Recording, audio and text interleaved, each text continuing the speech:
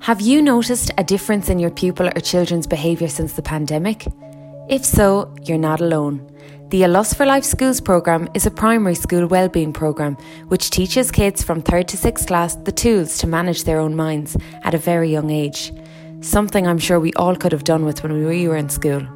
It's a free programme for schools to use, and it's A Lust for Life's mission to reach every child in Ireland with it. The programme is designed to equip children with the tools and skills to navigate the ups and downs of life by building emotional resilience, emotional literacy and emotional awareness. All you need is a screen, audio speakers and an internet connection. For more information on the A Lust for Life Schools programme, you can visit the A Lust for Life website or email the team directly at alflschools@alustforlife.com. If you would like to provide future generations in Ireland with the resources to be effective guardians of their own minds, then the A Lust for Life Schools programme is for you.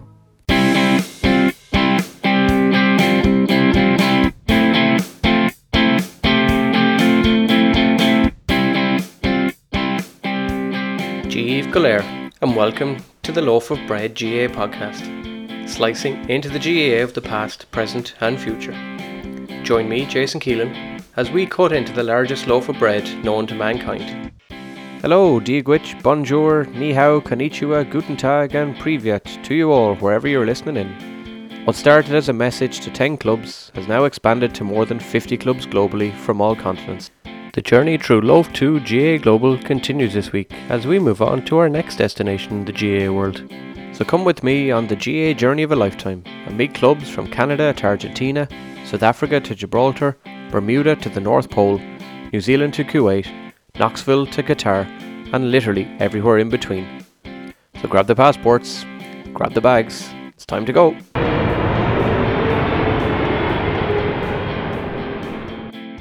It's a special slice this Saturday as I meet with two amazing sisters, Moira Dunn, founder of BeProductive.ie, and RT newsreader and well-known face Eileen Dunn, as we chat about what is sure to be one of the great GAA treasures, their new book, All-Star Gazing, 50 Years of the All-Stars. We chat about the legacy of their father Mick, a GAA journalist and correspondent and co-founder of the award ceremony, the incredible array of historical GAA records he kept, All-Star experiences and tasty desserts, links to Westmeath, special chats with the Bonners, Eddie Kerr and others, the All-Star Toronto Ring, and whether we will see Brian Dobson & Co. promoting the book on the 6 o'clock news. A wonderful chat about a book which will capture the hearts and minds of any GAA fan of all ages. But first, as is tradition, let's have a quick step back and have a look at the GAA All-Stars. Bon Sultas.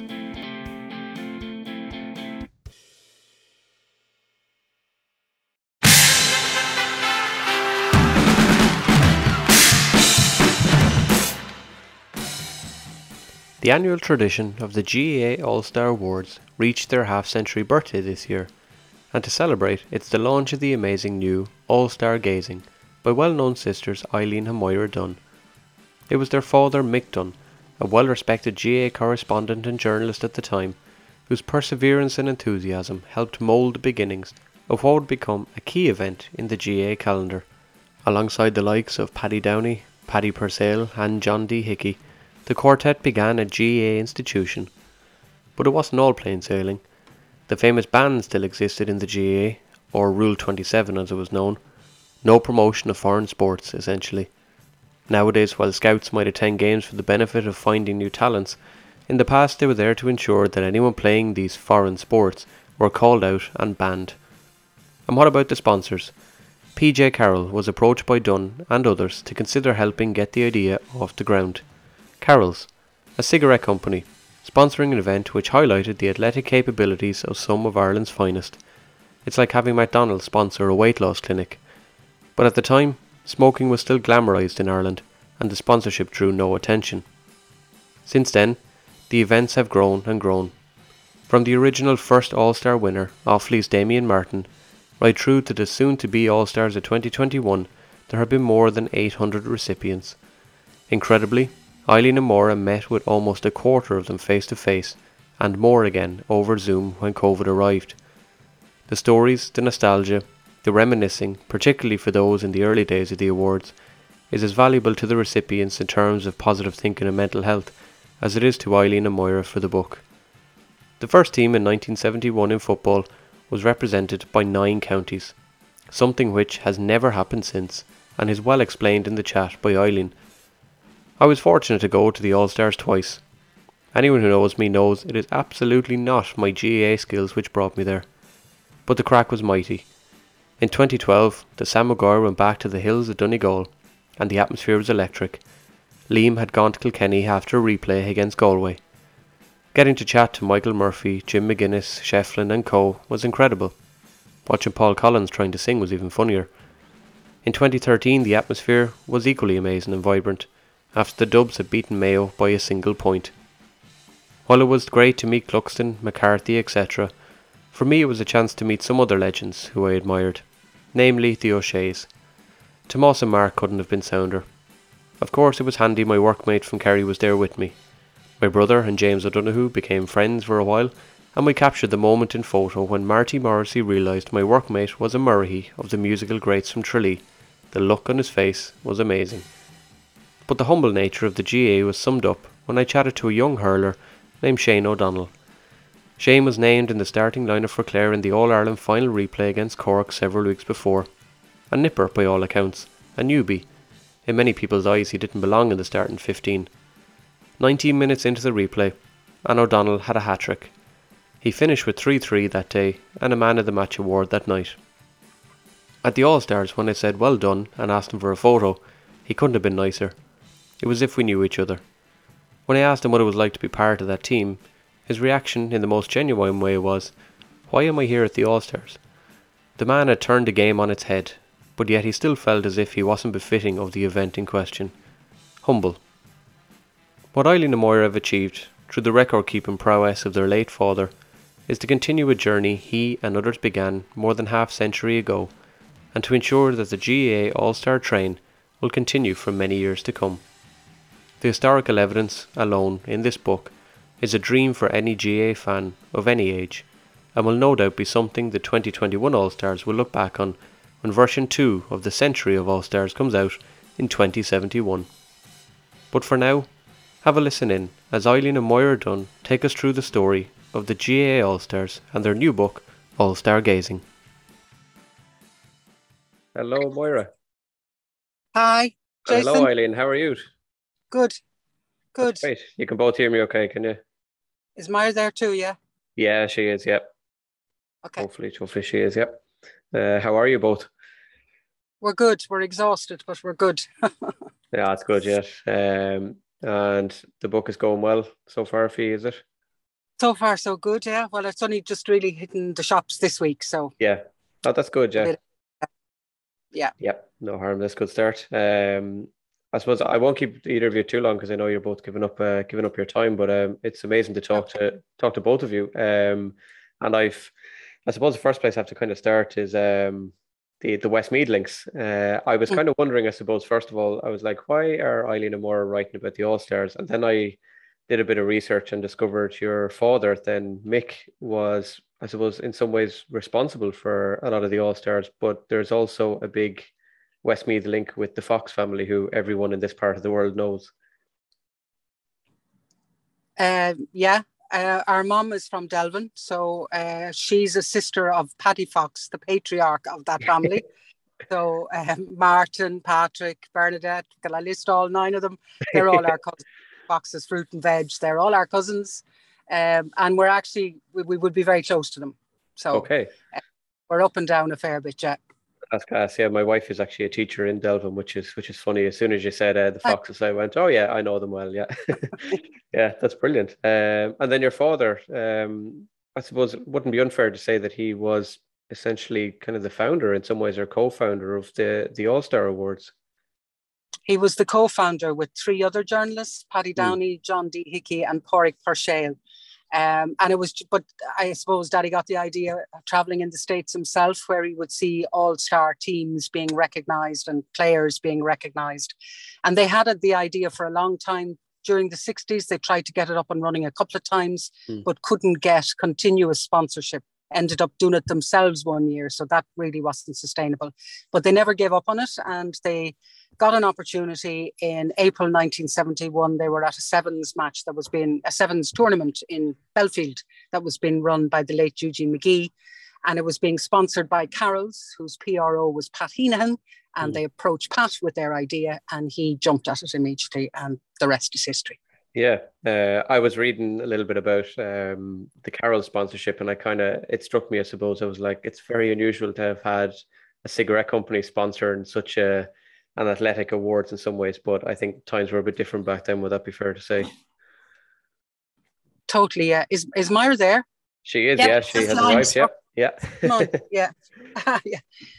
yeah. So totally, yeah. And I mean, there's stories of the flights, where they were dishing out free cigarettes, and somebody else was coming from Offaly with Tullamore Dew whiskey and Irish mist, and just so different. The times were so different, yeah. And the way that they squared it with the GA was that it was the journalists who were being sponsored to run the scheme in those early years. So the GA were happy that it wasn't players who were receiving direct sponsorship. So that's how they kind of got around that. Okay. And the original All-Stars 1971, I'm right in saying it was an Offaly man who received the first. Damien Martin was the first All-Star, if I remember, yeah. What about the contact with the players from the past? Was it difficult to get in touch with some? Were they fairly happy to chat? Everyone was absolutely delighted to be part of it. We had no problem and making contact with people, and everyone we approached got involved pretty much. I mean, some people just weren't able to make the meetings, and then we were very lucky. We had about 95% of it done before COVID, so then we could finish off the last few via Zoom. We had started at the beginning. We did it chronologically, so luckily we had the meetings maybe with the older players done in those early couple of years. So then the ones that we had to finish off on during the pandemic, they were the younger players, so they were comfortable doing things online. Okay. Do you see the book? Because the first thing that struck me about the book was I've written history books for primary schools that are out this year. So there's a lot of 5th and 6th class kids around Ireland sort of looking at it as history. To me, that book is something that I think the GA and the GA community will see as a resource and something that becomes invaluable over the next decades and centuries, because they look back on it. Did you see that as part of it, or was it preferably just, looking back on the past as opposed to what this could do in the future? Very much so, and so do the GAA. And it was Alan Milton actually who suggested originally that we include all the nominees, because they had never been published anywhere before. So it's as much and apart from being a sporting history, I think it's as much a social history as a sporting history. Okay. I know, Eileen, you yourself have been involved in some of the great, I suppose, Irish history moments from the news and all that. Did either of you ever attend the All-Stars in person, and what was the experience like if either of you got to them? Oh, we did over several years, but we used to go as guests of dads, but also the late 80s and early 90s, I used to MC the banquet for the Bank of Ireland. They were sponsors at the time. I wouldn't appear on the television broadcast, but I'd be the in-house MC. So I was there for a number of years. So I know a lot of these guys before we went out to interview them this time. Okay. And Maura, what about you? Yes. So we, our memories as kids was, I suppose, mum and dad going to the banquet and this incredibly glamorous night, and them getting all ready and the black tie and everything, and then coming back. And the next day, there'd be all the little gifts that would have been laid out on the tables for all the attendees, that we just thought was amazing as young kids. But then as we grew up and got into our 20s, we were able to go along as well. And that was fantastic. And I lived in the UK for nearly 10 years in the 80s and 90s. And I very often used to come back for the banquet if we were able to go along. So, yeah, they were very special nights for us. And then we went recently, I think we went 2015 and then 18 again. And while the event is so much bigger now, there's close to 1,500. We're going, up to COVID, compared to, say, a very select about 500 in the early days. It still has a very similar atmosphere. It's just such a relaxed, friendly, you have the formalities, but then people just want to keep mixing all evening, and you're spotting people at different tables. And, it's a really lovely atmosphere. Yeah, I was at the 2012 and 13 ones, not for any form of playing skills in the GA whatsoever. My sister-in-law is the insurance manager in Croke Park. So that's how I ended up Yeah. going a couple of times. But yeah, I get the relaxed atmosphere, certainly. Isn't it lovely? Yeah. Yeah. I saw your picture of the dessert. That was so cool. Yeah, that was a standout highlight for me. Yeah, I would have been the same. I would have been totally excited about that. I was very excited about the fact that the label, the GAA All-Stars label, was actually edible. That was a massive highlight for me. Like I'm eating the GAA. Yeah, literally, yeah. Did you find a lot of, like, one picture that struck me, I suppose, the history part as well. One picture struck me in your book was Aidan O'Shea looking at the 1971 All-Star team. Yeah. Like that photo, I could take that photo and sell it to schools as a way of teaching kids how to observe history. Did you find that a lot of players were kind of struck by the past in some ways? It's interesting, Jason, that you picked up on that, because it is a real theme. As I said, we started with the older players and we kind of knew that they'd probably be delighted to be involved and they'd have great memories of the All-Stars. But then we weren't sure as it came towards the modern players if it meant as much to them nowadays, because there's so much else going on. But what really struck us was that the importance to them is that they're kind of being added to this role of honor that's developed over 50 years, you know. So if you're Aidan O'Shea and you're looking at the list of all the Mayo All-Stars, then you're seeing yourself in the middle of that, and you're delighted to join those legendary names. And that was really significant with all the younger players, that it's kind of joining those really special players. And then, of course, looking back, I mean, he was fascinated looking at the first team. His dad is from Kerry, so he's grown up listening to the dad quoting, you know, this guy's won so many All-Irelands and so many All-Stars. So that's just part of their discussion points, you know, so he loved that. But he also raised a really interesting point, looking at the Mayo list of All-Stars. He was really proud that so many of the current team that he's played with have kind of boosted the numbers of the number of All-Stars Mayo have. So, you know, in recent times, that number's jumped up, and that's due to the team that he's in. So he kind of was really proud of that as well, you know, that it's not just about the legends, it's that the current players have really added to that history. So that meant a lot to them. That's good, Jess. Your father, I suppose, I put my hand up and said I didn't know a whole lot about your father until very recently when I saw the book advertised. I said, I'm dying to find out more. And when I went looking to him, obviously I've now discovered that he was one of the most respected human beings in the country at one point. And one thing I suppose that I started to do over the last few months is try and link a lot of the GAA clubs around the world together and bring them a bit closer to home. And your father was huge for doing that, which I didn't realize, like the picture in the book of him in San Francisco in the Balboa press box and all this. Did he speak much, Eileen, about the GAA kind of globally to you guys? I don't think there was the push then as there is now to spread the GAA globally. It was more about the Irish communities that were in those places and Irish centres. And when the first trip went to San Francisco in 1972, there hadn't been a full tour to the West Coast before. Teams had gone and played on the East Coast, and they used to have the Cardinal Cushing games in Boston during the 60s.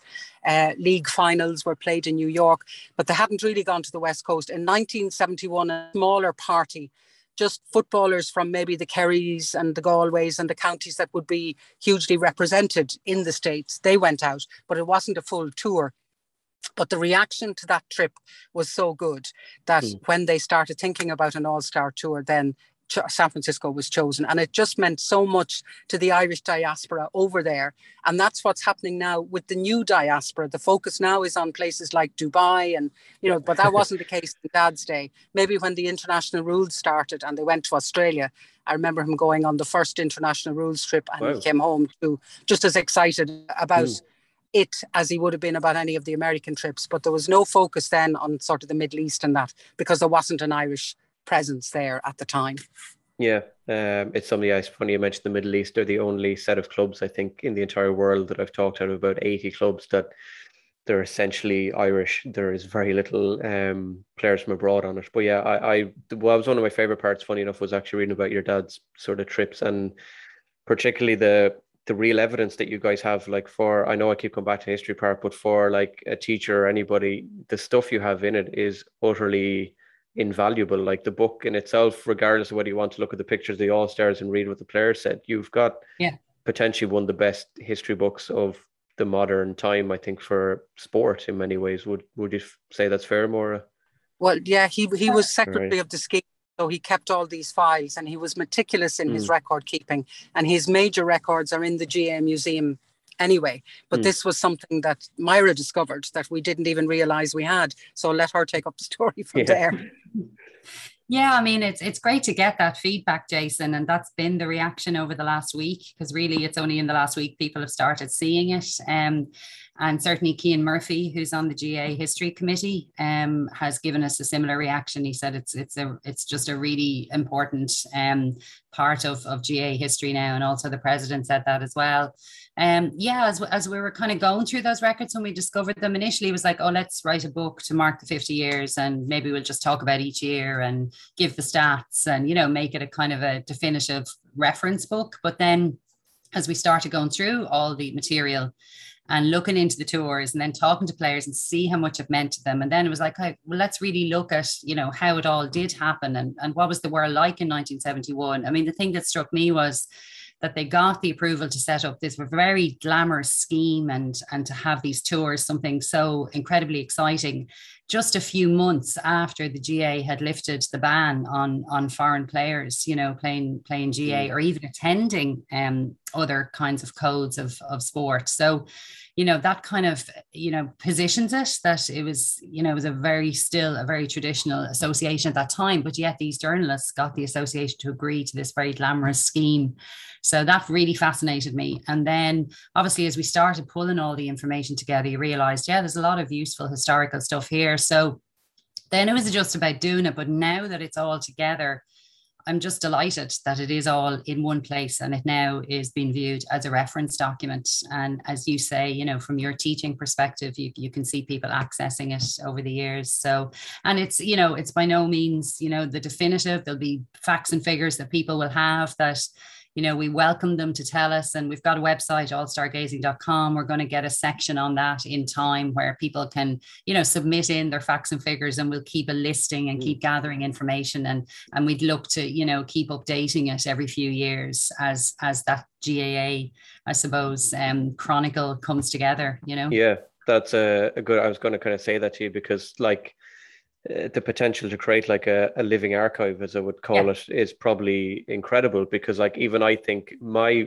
standout memory from the 2013 and 2012 All-Stars is when Shane O'Donnell, who had just fired in a hat-trick in the All-Ireland final as this like unknown kid, I met him at the All-Stars and I said, I was kind of nervous and I was like, you know, any chance of getting a photo? And his first response was, he was as nervous as I was. And he said to me, he was like, why am I here?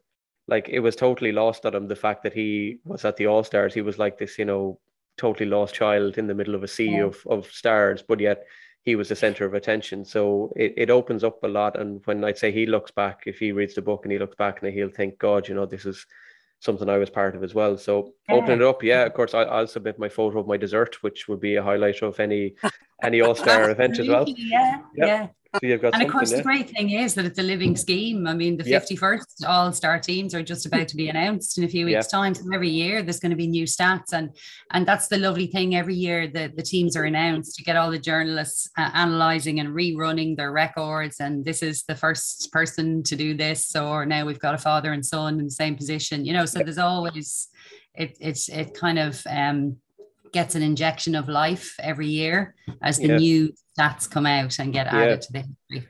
Yeah, something I suppose you mightn't think of, I suppose this is the real nerdy teacher in me, but one of the massive things in primary and secondary schools and even third level that's come out is, of course, the importance of STEM, science, technology, engineering and maths. And one of the huge things that we're always looking for resources for is statistics for kids. And you've essentially put together a massive resource for any teachers listening, because data, you know, interpreting data is a huge thing. Like even me, the absolute nerd in me, the first thing I did was I looked at the 1971 team and I went, there's 9 different counties represented on that team. And I said, has that happened since? And when I flick back through it, it's the only time it's happened in GAA history.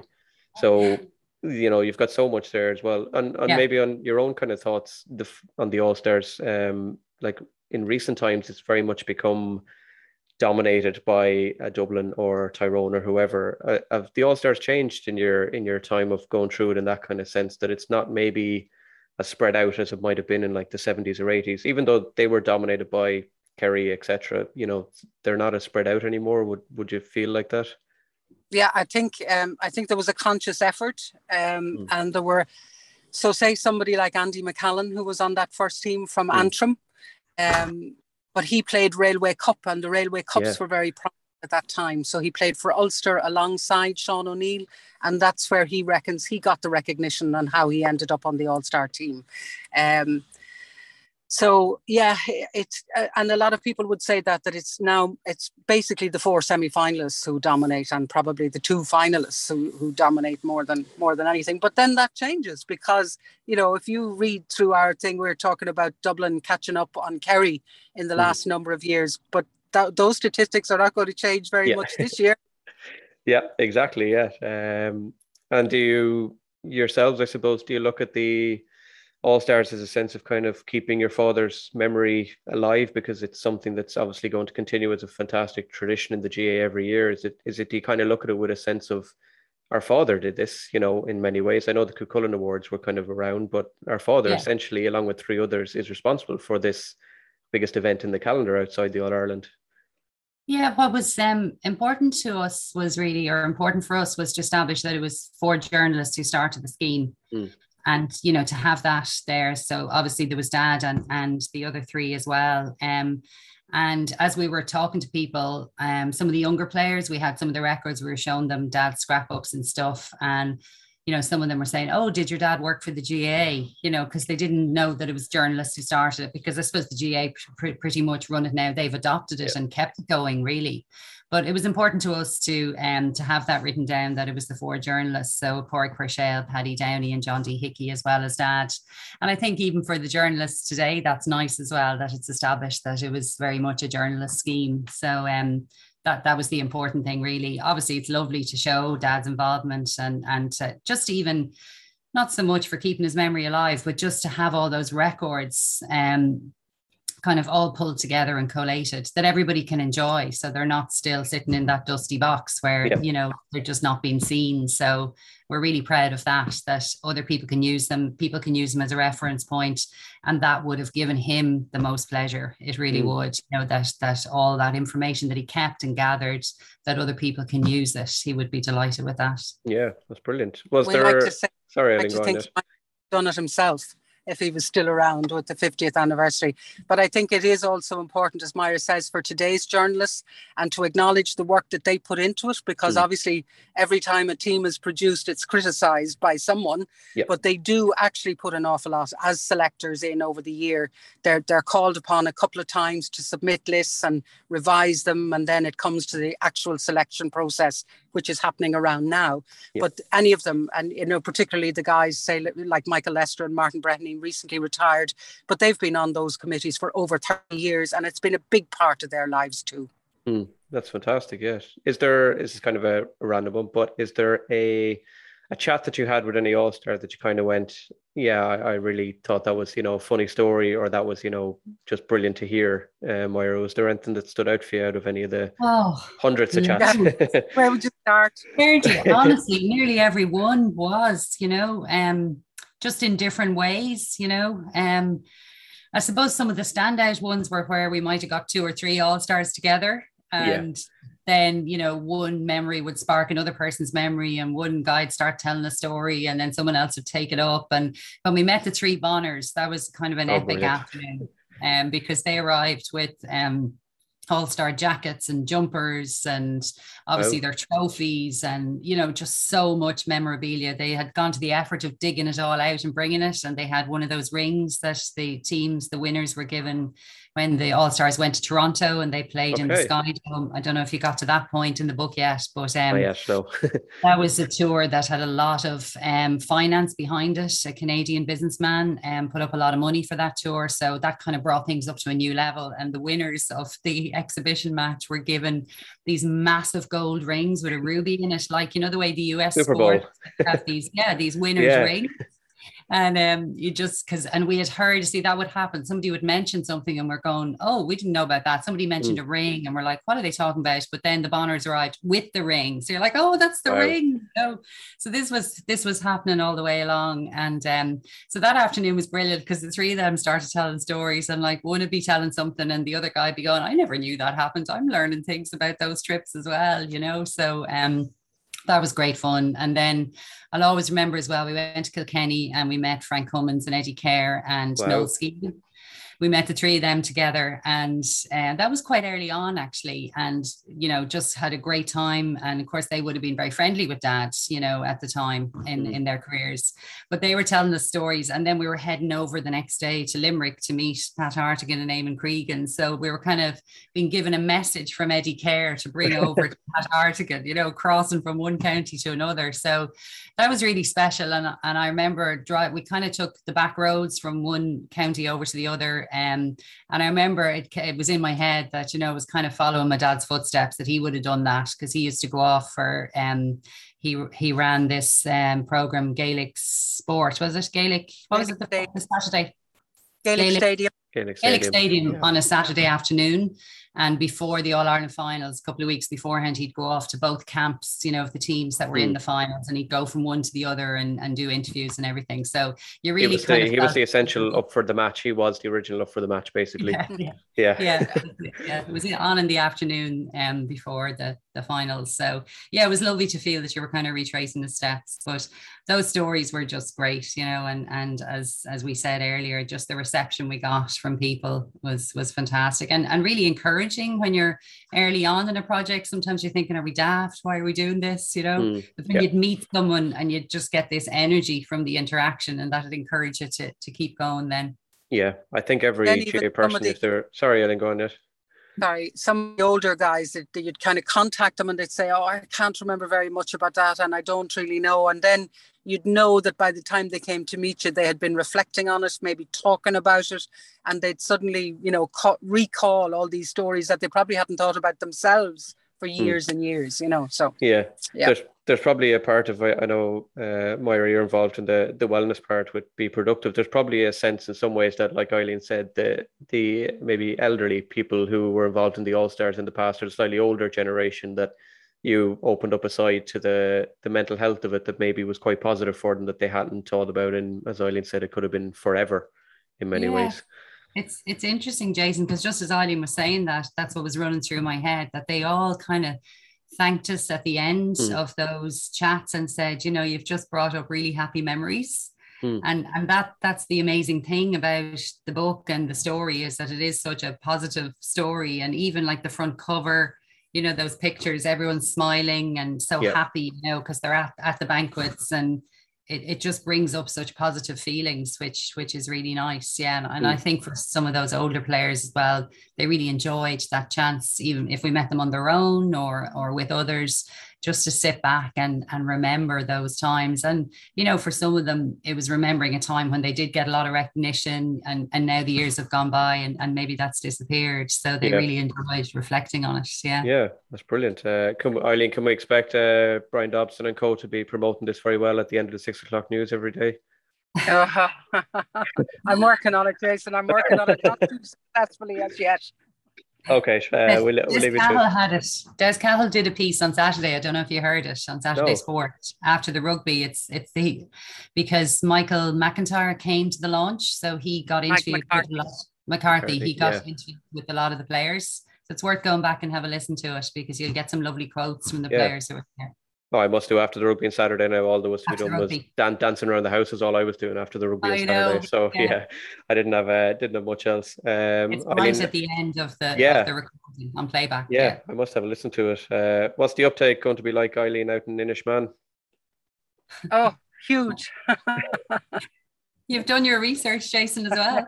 I did. I suppose I would be a fan. Eileen would be a nice way of saying it, and I had a linkling that there was the Gaeilge was in there as well. I suppose being a primary school teacher, and I spotted the link to Inishmaan as well. So I presume the sales will be massive out in Inishmaan. Hopefully, rocking. Yeah. Exactly. Yes. The last thing that I suppose I want to ask the two of you, because I know I don't want to take up all your day, but where should the GA and global community go and purchase the book?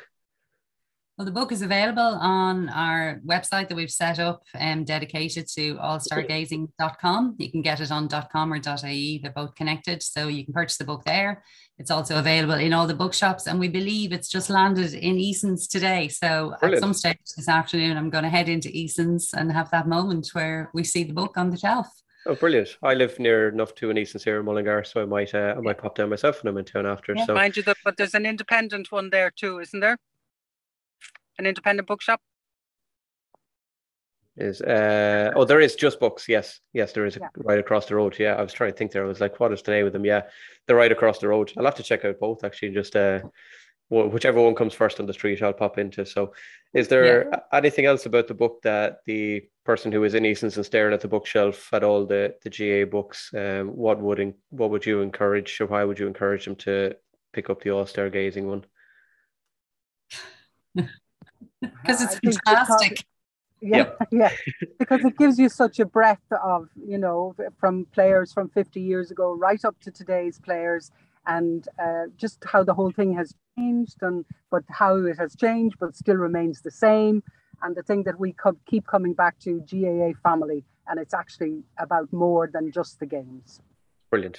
Thank you very much, ladies. I have to say a huge thanks for taking your time, and I hope I haven't taken up too much of your time myself, but it's been an absolute pleasure talking to both of you, and I wish you every success with the book. And anyone who's listening, you will spot the cover a mile away because it stands out completely different from anything else. And I encourage anyone who has any interest in the GAA to absolutely buy a copy of it. You will be very thanked on Christmas morning if you bought it for somebody, I'm sure, for certain. But Eileen and Moira, I have to say a huge thank you, and Gurmila Margav, and I will keep in touch with you guys, and I hope the book goes so well for you. I wish you every success with it. Thanks, Jason. Jason. We'll see you in Mullingar sometime. Anytime Indeed. You're down in Fox's Fruit and Veg, give me a shout. I'm always around. There you go. Yeah. Will do. Thank you, ladies. Sloan. Welcome. Bye. Bye. Sloan, take care. And you can find the All-Star Gazing book celebrating 50 years of the All-Stars at any good bookstore and at Easons, and at allstargazing.ie. Find the podcast on Instagram, on Facebook, on Twitter, and on TikTok. Email loafofbreadpod@gmail.com, or just simply hit the follow button and spread the word of the Loaf of Bread GAA pod across the globe. Slánigí.